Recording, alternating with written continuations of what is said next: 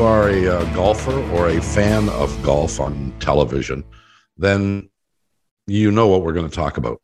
The appearance, evolution of the LIV Tour in competition with the PGA Tour, and maybe even to a greater extent, competition with the European Tour. Mm-hmm. And our guest today is a friend of both John and I. We've worked with him and for him, essentially, for a long period of time. Keith PELLEY is now the head of the DP World Tour, the European Tour. And we will get into the meat and potatoes of this golf controversy. And we'll start right after these messages.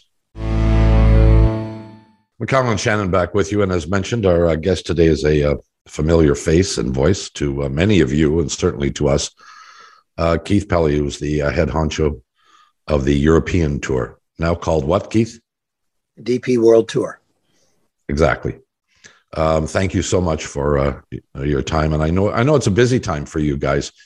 I would assume that a lot of your energy, if not most of your energy, has been consumed by this LIV Tour and how the PGA Tour plan to react to it. Is that accurate, first of all? Yeah, I would say that's been pretty accurate. I would say that it's been an interesting 3 years. I didn't think that anything would be as challenging as COVID and the pandemic. And then LIV Investments came along. So there's no doubt it's been an interesting, and it's a changing time in our industry. And it is, you're right, it has taken a significant amount, if not all of my time at this particular time. Biggest challenge that we've had is and what is frustrating, as you guys both know me, is it has been we haven't been able to communicate at this particular time with our members or our stakeholders or our sponsors until we had something to actually talk about, until we had clarity on a number of different things, clarity of what we were going to do when players breached our rules and regulations, and what were going to be the sanctions, clarity on what our future was going to be, and our clarity on where we actually sit in global golf. And so this week I addressed the players at a mandatory player meeting at the Horizon Irish Open, and so it's been a busy time, that's for sure. Tell us, what kind of reaction, if any, did you get from the players? Well, it's interesting because it's quite divisive right now with the players that are playing, this week in Portland, and those that are playing on the PGA Tour and the DP World Tour, and those playing at the Horizon Irish Open. From the reaction that I got from the players was of great gratitude. I think it was really quite rewarding walking up and down the range yesterday after the player meeting on Tuesday night, and I think that's based on the fact that in a very volatile economy in which we are, where there's uncertainty and inflation, and now in the midst of really two entities competing for the control of global golf. Obviously, the PGA Tour, which is the number one tour in the world, and LIV Investments, with enormous wealth and sovereignty wealth, that are trying to control the game by going after the top players. It's been a time of uncertainty for us on where we fit in, but we extended our strategic alliance with the PGA Tour. We felt that it was a decision that we made with a proven partner. We wanted to stay on the right side of history, and we wanted to protect the essence of competition and the legacy of the established tournaments and the greats of the games. And so what we did is, which again was incredibly well received by the members, is we have guaranteed growth funds and prize funds for the next 5 years for our members. And that word guarantee was something that was really well accepted, and for obvious reasons, something that they were pleased about. So Now we have a chance with this additional investment to what I call transform our tour, focus on more of the national opens, invest more in other aspects of our business. So it's we're pretty energized by it, as well as we have a pathway directly to the PGA Tour for those members on our tour that have aspirations to go and play in America. Keith, would LIV have more of a negative influence on your tour or the PGA? Well, that's a good question. I think, and I don't know emphatically how to answer that, but potentially both. We brought Gulf Saudi into the game in 2019, and we brought them in as a sponsor of the Saudi International, and we had a good relationship with them. I would never have envisioned that it would have come to LIV Investments doing what they're doing. I think that the game. I think Seth Waugh talked about it for some time, and in his news conference about a couple of years ago when this first came out, and he is the president of CEO of the PGA of America. He said, "Listen, you always need to be modifying your sport. You always need to be getting better. But what are we really trying to fix? The game is not broken."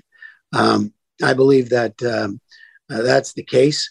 But to answer your question, there's no doubt that LIV are a competitor.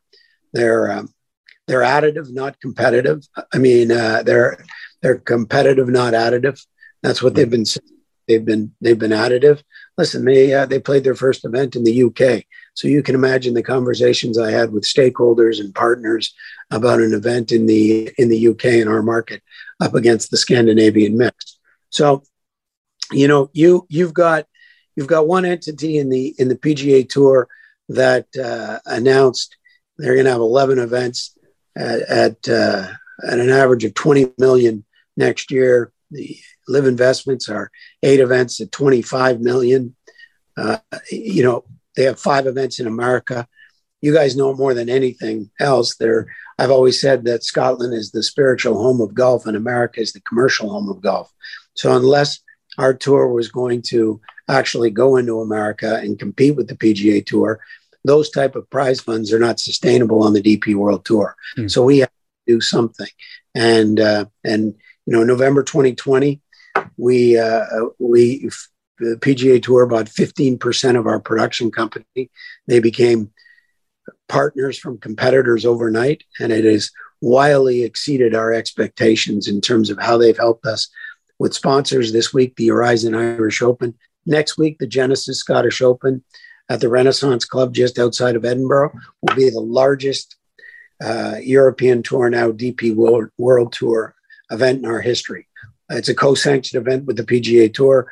14 of the top 15 players that are playing in it. It's just astounding. With Keith Pelley, the head of the DP World Tour, you would understand this, that when you came to Sportsnet, having been at TSN previously, and I mention this only for reference to those who may not know what your history is, but anytime you move to a new company, there is almost inevitably some competition, and you fight that competition with product principally. Yes, you use money, but you want your product to be better than the competition. In this case, I perceive the enemy for you guys and the PGA Tour to be the almost bottomless pit of money that the Saudis could throw at this. And that is essentially what they're using as the lure. How do you fight that? Yeah, it's a wonderful question. And I think you heard Jay Monahan speak. I don't know if it was in Canada at the RBC Canadian Open, where he talked about if this is I guess a war that is based on who has the most money, or then they're going to be successful. for me, and that's the whole key is, our sport is much more than money. And I can see players in the twilights of their career deciding to go play smaller fields, guaranteed money, 54 holes. But if you believe in the game, you believe in the meritocracy of the game. You believe in that every single week you have to show up and you have to play well. As people say, I need to play better. If I hear that in the range, I hear it all the time. When you're playing with just small, guaranteed, huge sums of money, at that particular time, is it competitive? Is it as rewarding? Does it have the history? So, as I said, we made a decision that we wanted to stay on the right side of golfing history. We made that decision not just over the last couple of days, but back in November 2020, when we made the decision not to join Rain Capital, and it was then called the PGL, the Premier Golf League, and sign a strategic alliance with the PGA Tour. So you're right. If this is just about money, then we'll be challenged. But I think our sport is a lot more than just paying an enormous sum of monies to an elite few. I'll tell you what's one of the things that's intriguing to me. When you left North America and went to take this job in England, and you and I have known each other for a lot of years. You initiated a wide variety of intriguing concepts. Yeah. You looked at golf differently than your predecessors did. And some of the things that you proposed and experimented with may have looked a little goofy to some traditionalists, but you did it unapologetically. And one of the things that you've mentioned here is these guys are playing a 54-hole event, not a traditional 72, and they're playing with shotgun starts. Your thoughts on that? Does that make it more attractive or less attractive, in your opinion?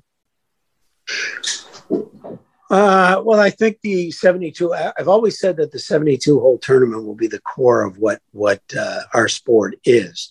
And the reason that being, and I remember our Ryder Cup captain, Henrik Stenson, saying to me, and this is, Bob, you'll get a kick out of this. He said, the reason that I like, because we were talking about doing 36 holes and then 54s and 9-hole match play and all that. Yeah. He said, Keith, the reason I like 72 holes is, he goes, even you, he looked at me, might be able to beat me on 9 holes once. Now, highly unlikely, but once.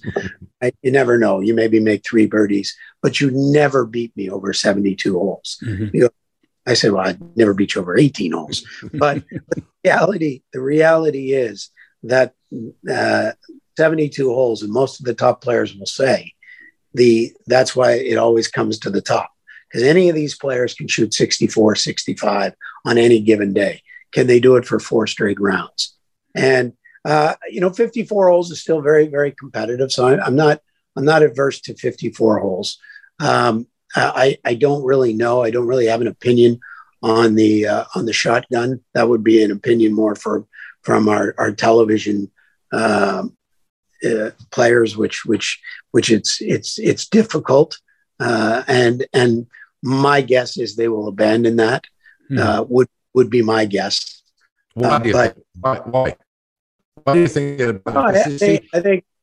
I think it is. I think it is. It is tricky. It seems that it might work on one day, but how does that work on the final day when you have the excitement coming down 18? You know what the 18th hole is like. If you saw the RBC Canadian Open this year, it was unbelievable, coming right down to the finish with Justin Thomas and Rory. And the 18, you can see it building. You know what the golf course is like. Can you imagine Augusta National doing a shotgun and not having the magic having the the back nine when everybody's getting ready for on this corner and the 13th and the 15th hole, and we know that it's a tough driving hole on 18, and you got to take it over the bunker on the left if and it's a tough final hole. So listen, I'm here's from my perspective. I love innovation. I love creativity. I think what this new investment, additional investment, gives us a chance to do is revamp our schedule, refine and improve our schedule for 2024. And I can tell you that there will be 2 creative events in there that will be all geared towards innovation. I've always said that that golf's we're in the entertainment business where golf's our platform, and that's why we've been so creative with our social content, and we've won a number of awards worldwide for our social content.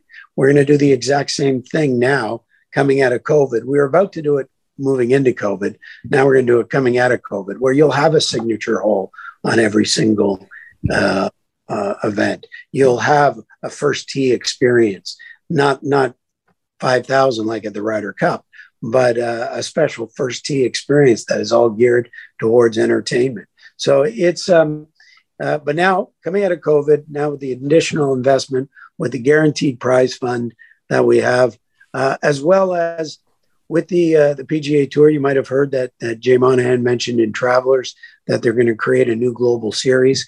We'll be involved in that global series. 3 massive events post FedEx, one in Europe, one in the Middle East, and one in Asia. So that again gives us a wonderful chance for innovation.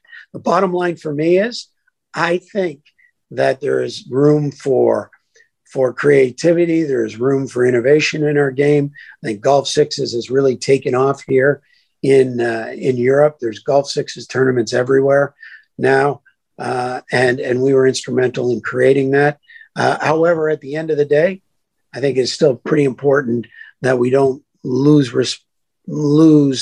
that the history of the 72-hole tournament. And when you look at coming up the Open Championship, the 150th anniversary of it, wow, you wouldn't want a shotgun start, I don't think, at the Open.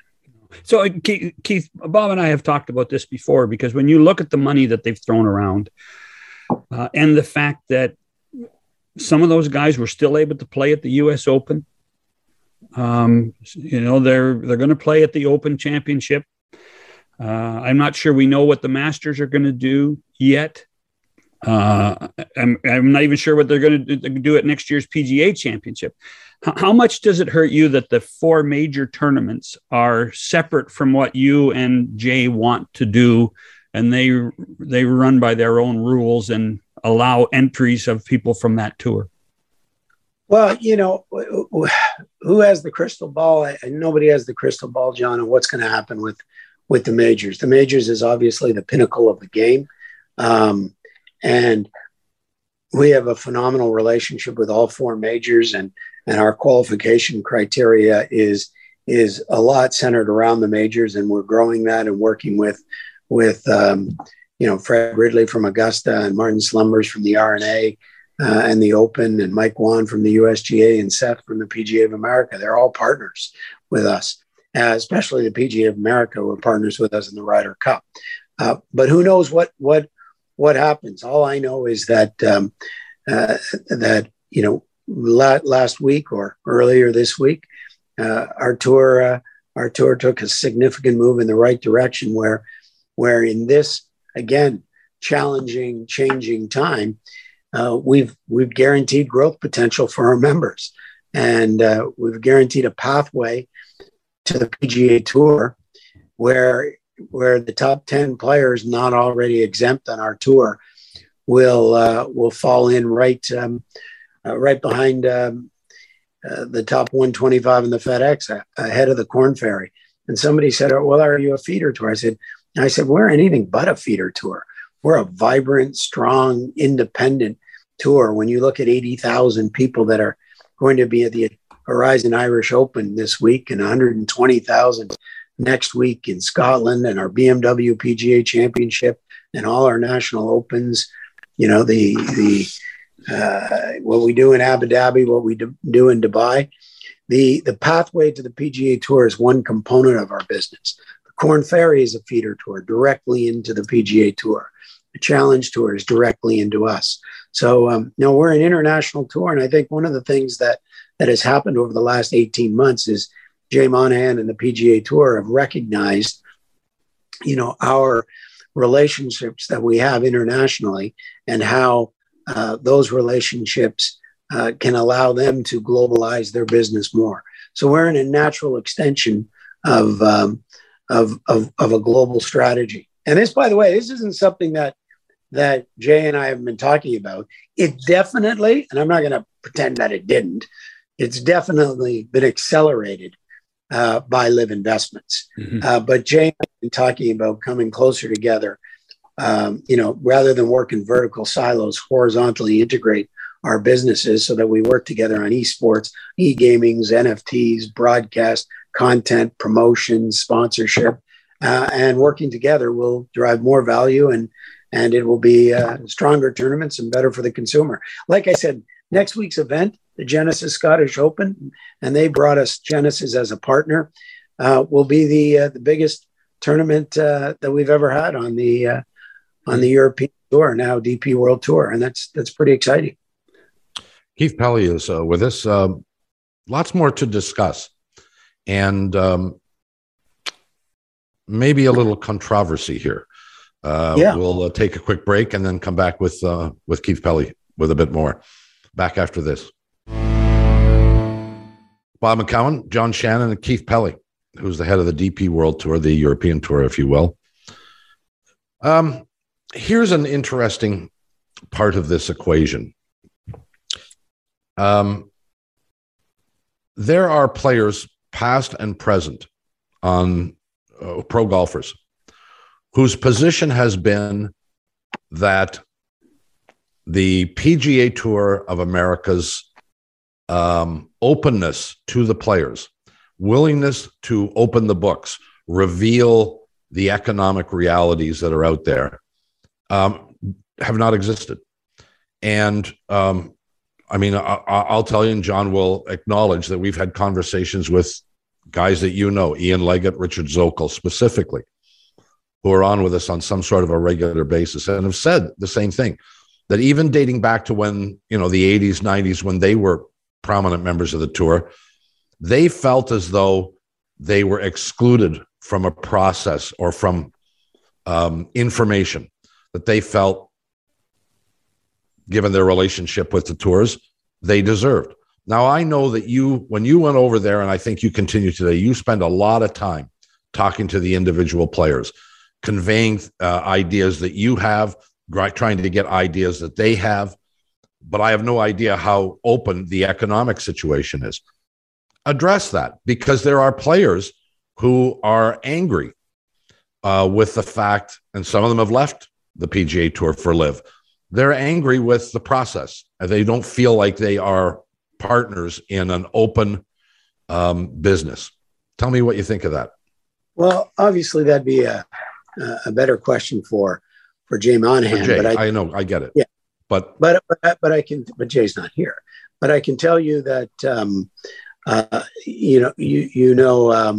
my relationship with Rory, and obviously there seems to be an affinity with Rory in Canada while I was in Sweden, and Rory, who sits on the player pack, and John Rahm, who are all dual members. And I think the transparency that has happened over the last year with Jay Monahan has been, as from my understanding, in talking to Rory and talking to John and talking to members of the player pack, they've been very transparent with the economics. Similar, I am happy to walk any of our players at any particular time through the economics of our tour. We're both members organizations, which is, our key KPIs, our key performance index is measured on playing opportunities, prize funds for our members. And we put all of the money and the surplus that we have back into into our prize funds, and we run on a 4-year cycle, a 4-year break-even cycle.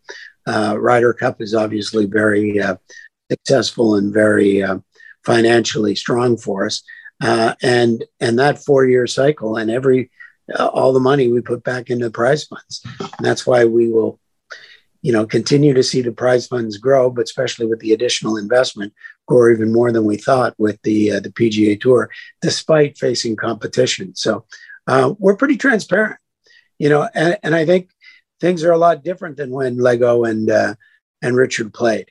And I think the players now, demand a little bit more transparency than maybe they did. Jay Monahan is a players commissioner. He has nothing to hide. When you have nothing to hide, you have no problem sharing things. And I remember having the conversation with Rory, who walked through the financials of the PGA Tour, because he's a member of the player pack. He's also on the board of the PGA Tour, and you won't find somebody not only has incredible skill and has the X factor and the personality. He's wickedly bright. He's very, very smart. And Rory, if Rory's totally comfortable with all aspects of the financials on the PGA Tour, that's good enough for me. Okay, so answer me this question then. In the last 2 weeks, I guess, maybe 3, both you with your tour and Jay with the PGA Tour have announced significant increases in essentially prize money, whether it's spread out, but there are tens of millions of dollars of additional prize money that has suddenly materialized apparently as a response to the threat of LIV. Where does that money come from? Why wasn't that money in play before LIV became the threat it is? Okay, so first and foremost, again, that would be a better question for Jay. But what I can tell you is the one myth and the one piece of the puzzle that people are forgetting is that at the end of 2021 is when the new television deals kicked in for the PGA Tour. And so all of a sudden there became a surplus of funds. And I'm not speaking on behalf of Jay. I'm just repeating what Jay has said in that this was always the plan. And the plan may have been accelerated, but it wasn't that all of a sudden money magically appeared. And I remember having this conversation with Paul Casey at the Players Championship. And I said, Paul, the television deals have just kicked in, the new television deals, and the PGA Tour did a wonderful job with their television deals, not only financially but as well as from a product placement perspective, bringing in the likes of ESPN, Discovery, CBS, NBC, Amazon, so wider distribution, which has allowed them to no doubt drive more revenue in terms of partnerships. So I don't think the money magically appeared. And from our perspective, I think that the timing for us was right in us doing a deal with them November 2020, when they were able to invest in our production business, and they bought 15% of our production company, and now they own 40% of it. At the time when they were going to become a little bit more, or perhaps have a little bit more disposable cash based on the television deal. That's again, a better question for Jay. Right. But I understand. From my perspective, I think there's been, there's been so much fiction and so little fact out there, and so many different rumors and so many myths, and the myths that all of a sudden, that the minute LIV came, they invested a lot more. If you ask Jay and listen to Jay, I think he will tell you implicitly that was the plan all along. What happens if one of your TV partners decides to carry LIV? How does that affect you, and what would your reaction be? Well, I think there's a couple things. first of all, John, as you can imagine, the event in the Centurion Club in the UK wasn't carried by Sky, and we have an exclusive deal with Sky in terms of that right. particular broadcast window. But it really comes down to the time zone. This week in Pumpkin Ridge, it's a different time zone than the Horizon Irish Open. So, in your own territory, it is more detrimental than in a territory where the time zone isn't the same. But listen, it's going to be quite fascinating to watch this space. There is no doubt. And as I said, we had to make a decision because I think standing on our own during this turf war was not something that I thought was going to provide long-term sustainability for our tour and for our position in global golf. I think what we've done now is done exactly that. And I look at it and I say, yes, yeah, we've taken the decision to stand shoulder to shoulder with the most powerful entity in the world of golf. Mm-hmm. That's what we have done. And I can tell you this again. I come back to Rory, and there was an article that Rory was incredibly helpful during this. For the last 4 or 5 years, Rory has been incredibly a wonderful sounding board for me. And I talk about how intelligent he is, and I'm not allowed to really, or not supposed to cheer for anyone, but to be honest, cheered for him at St. George's. You can help me with something. Sorry, John. I saw that you announced, and I need you to clarify this because I'm probably going to misrepresent it, but 100,000, I don't know if $1 or £1 fine for players that left. Can you explain how that manifests itself? Yeah, for the players that played in the Centurion Club, which was not far up the road from Wentworth, where we are, about 45 minutes in St. Albans. And those players that played received £100,000 fine and were suspended to play in the Genesis Scottish Open, the Barbasol Championship on the PGA Tour, which we also have 50 spots, and the Barracuda Championship, which we also have 50 spots as our relationship with the PGA Tour. And the reason we were able to do that is under our membership guidelines, Bob. There is a regulation around conflicting tournaments. So on any given week, if there is another tournament that is playing a professional tournament against your tournament where you're a member of, you have to seek a release to play in that tournament. Mm-hmm, sure. So players seek releases to play in those tournaments, and we didn't grant the releases. And then they went and played anyways. Similar to what's happening this week in Portland at Pumpkin Ridge, where a number of the players, Ian Poulter, Lee Westwood, Graham McDowell, all seek releases. Kind of a shame that Graham McDowell not playing in the Horizon Irish Open, that he chose to play in Portland this week. That was pretty disappointing to us and to our members. A lot of them talking about that yesterday, and a lot of the media talking about it in Ireland. But so the minute that they played in that event, they willfully broke the rules and regulations in our membership handbook and allowed us to sanction them. And we sanctioned them $100,000 fine. Pablo Larrazabal, who played in the Centurion Club and this week is playing in Ireland, he paid his $100,000 fine. So he's playing in Ireland, but he is not permitted to play in the Genesis Scottish Open or Barbasol Championship in Barracuda. Well, I was going to ask you, how do you collect that fine? And I guess you do it by refusing to allow them to play in future events until they pay it, correct? Yeah, or they pay it before they tee it up. Yeah. So can you see a time when based on that there'd be some level of coexistence? Is that even feasible? So here's the reality, John.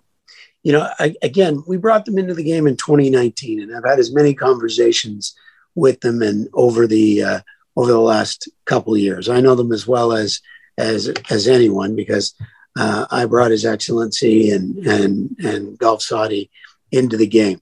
The conversations that I've had with them is, and I can't figure this out, is why are they so determined to play outside the ecosystem as opposed to inside? Inside the ecosystem, they play inside the ecosystem in Formula One.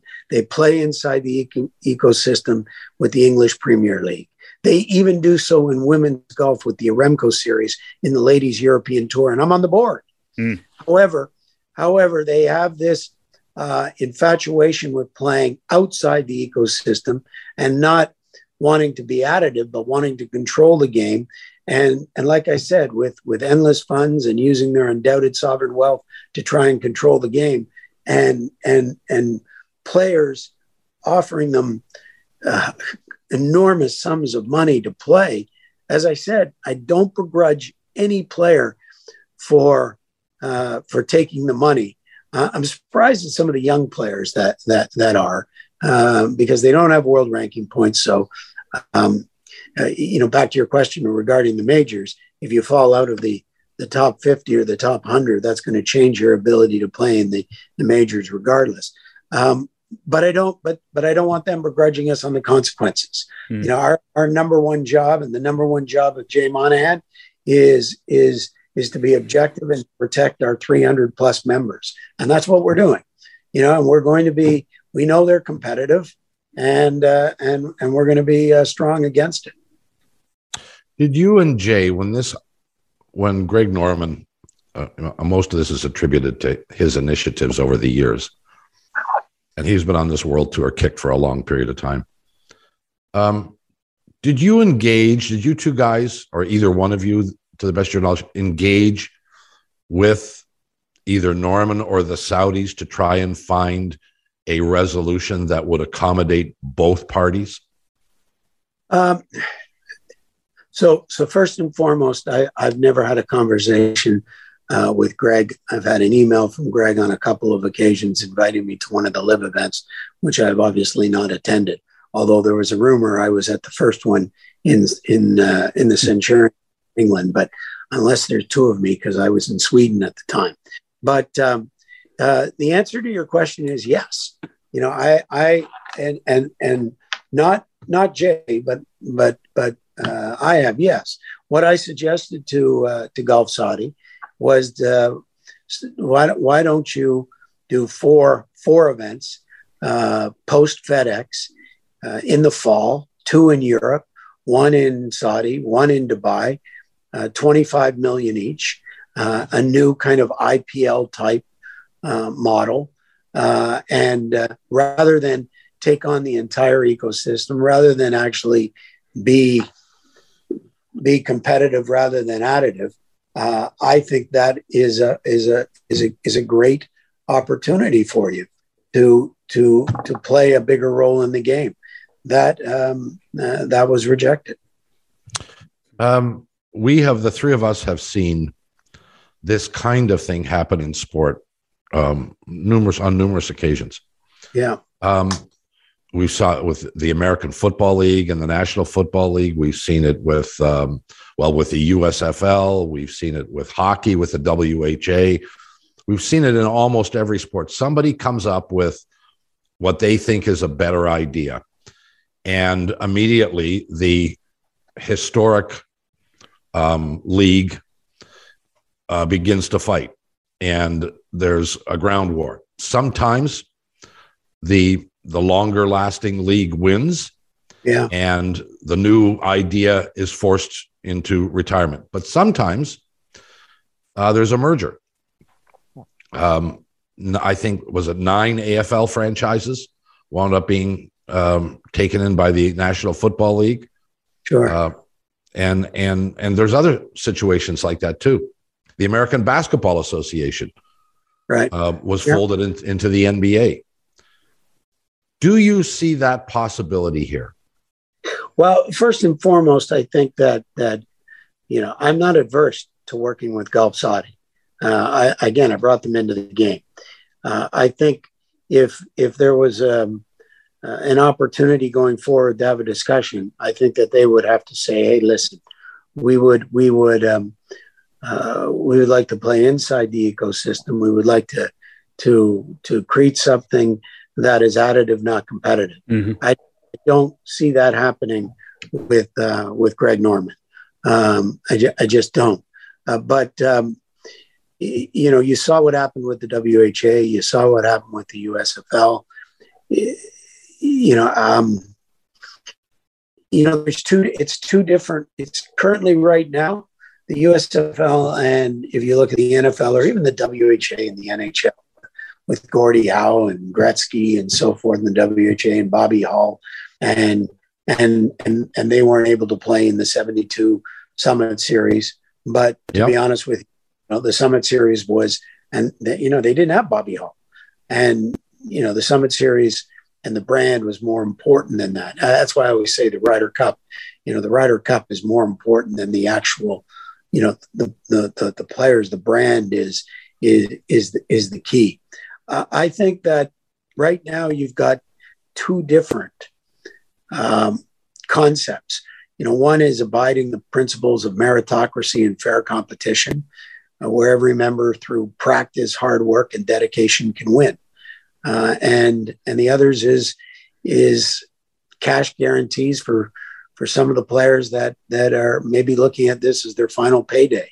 I think before that could ever happen, Bob, and I think it's a ways away, is in terms of what you're saying is a compromise. I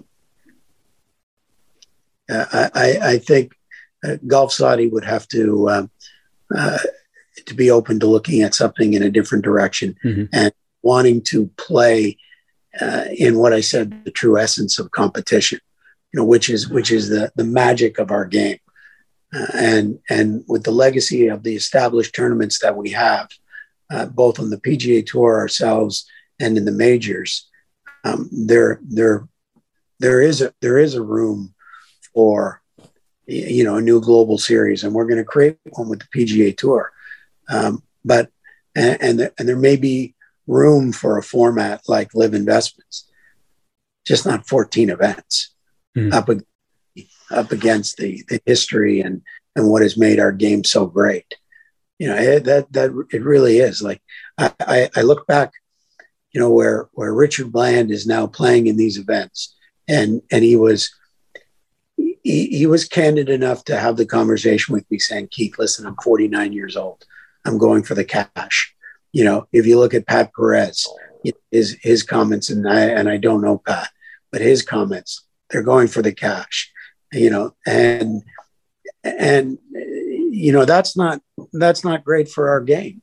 You want people going for the competition. You want people to going for the satisfaction and the gratification of winning. A top player said to me the other day, seems like the guys that have gone to LIV have given up.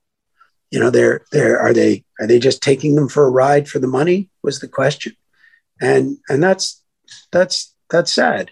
I believe there's room for innovation, and I hope we can find a compromise down the road. But I hope they make a move and realize that this is not really good for the game and is not growing the game. And they talk about growing the game, and nobody has articulated to me exactly how that's going to happen today. Yeah. I know. Listen, I know your management style. I know you have a great affinity for people that you work with and work for and work for you. How much of this is personal for you? That's a good question. No, it's yeah. Am I disappointed? I'm disappointed with John. I have strong relationships with a lot of the players, And I probably you know that I've had conversations with all of the players about it, and I don't think I don't think it's personal, but I just think it saddens me that everything is about money, and if I've heard that once, I've heard it 5 times. Everybody has a price. Well, I don't agree. They don't. I think this is something that I would prefer all the top players that go to be honest and really come out and say, John, why they are going. They're going because they're playing less, smaller fields, and it's guaranteed large money. Just come out and say it. And that model, I don't think is sustainable long term, and I don't think it is what the consumer wants. And I don't know if it's personal. I'm a little it's frustrating that this is happening in our game when I don't believe that it needs to. Play inside the system, be additive, and don't be competitive. And I'm not, and I have no notion about, as you know, about competition. I love competition. Competition makes you better. But this is competition that, as you said, you're playing with somebody with seemingly endless funds that are making some players wealthy in the twilights of their career. And I don't begrudge them for going, but they shouldn't begrudge us for giving them the consequences that I think is what I'm to do. Would you be more concerned if LIV had announced, instead of the guaranteed money and the appearance fees that they promised, which are in the hundreds of millions of dollars, what if they had said, our tour is going to offer $50 million in prize money for each event rather than the 25? So they changed the playing field, but in a different way. Would that have been more threatening to you? You would have to be further in your question. Is it still 48 players? I don't know. What would have been more dangerous? What if they had said, well, what if it was a full field of 144? I mean, no guaranteed money though? Yeah, no guaranteed money, but $50 million a week in prize money. Well, $50 million a week in prize money with 156 players and not paying players with no cut. That would keep what the game has created over the last 50 years. That's our version of professional golf.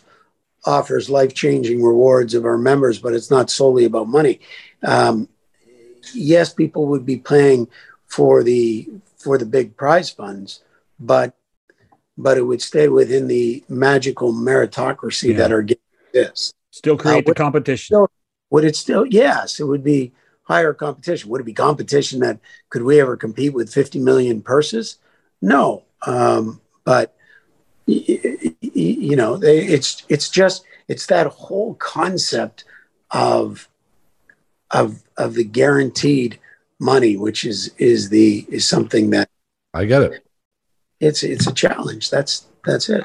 Right. You saw how exciting it was at the RBC Canadian Open, the fans going crazy and Rory over the moon excited. You might have saw Hao Tung Lee last week cry. I did. It was unbelievable. Last week in Germany, in Munich, at the BMW International when he won, because he had hit the bottom. He was ready to give up the game. Yeah. And all of a sudden he turned it around, and that's the game. It goes up like this. If that's the magic of our game. Play well. If you don't play well, then it's a difficult game. It's very difficult. And that takes away what the purity of the game is if it's just no cut, 48 players and huge money. That's what I feel. I suspect and I hope, I think that this is the first of probably several conversations we'll have over the next few years as we and you and Jay address how this thing evolves and where we go from here. It's a fascinating conversation. We're so thankful, I think that you take the opportunity to our invitation to join us. And we thank you and look forward to talking again soon. Thanks, Bob. Thanks, John. Appreciate it. Keith Pelley, we'll come back and wrap after this moment. We are back. We thank Keith Pelley as always. He doesn't join us on often, but he does join us when we ask. And this was a time where we had to talk to him. Well, the interesting thing, Bob, in my mind is that we had asked Keith to come on a lot earlier, and he said, no, we're going to wait until we get our ducks in a row. And obviously, as he explained, between he and Jay Monahan and the relationship between his tour and the PGA, that's definitely come to fruition now in the last 10 days. The one thing that's pretty obvious to me, and he wouldn't say it, he's more diplomatic than you or I will ever be, that if there is any future of LIV Tour existing in this world with the European Tour and the PGA, it has to be without Greg Norman. Greg Norman cannot be part of it, and he's the guy that's stirring this pot. And if the Saudis and the PGA and the European Tour ever get together, it will have to be without Greg Norman, I think. I know we're tight on time, but I would love to know what Greg Norman has sold them as the end game. Wouldn't you? Yeah, I mean, I don't know. Where are they going to go with this? Well, how do they win? I don't know. And fascination is that with Keith's role in all this is that Norman and Keith have never spoken. That to me was, when he said that, I was shocked. Yeah, it really was. I was shocked. Well, we will watch with great interest, those of us who are golf fans. We must get out of here for John Shannon. Barry Trotz tomorrow. Excellent. Barry Trotz. He's John Shannon. I'm Bob McCown, and we'll see you tomorrow. Bye, everybody.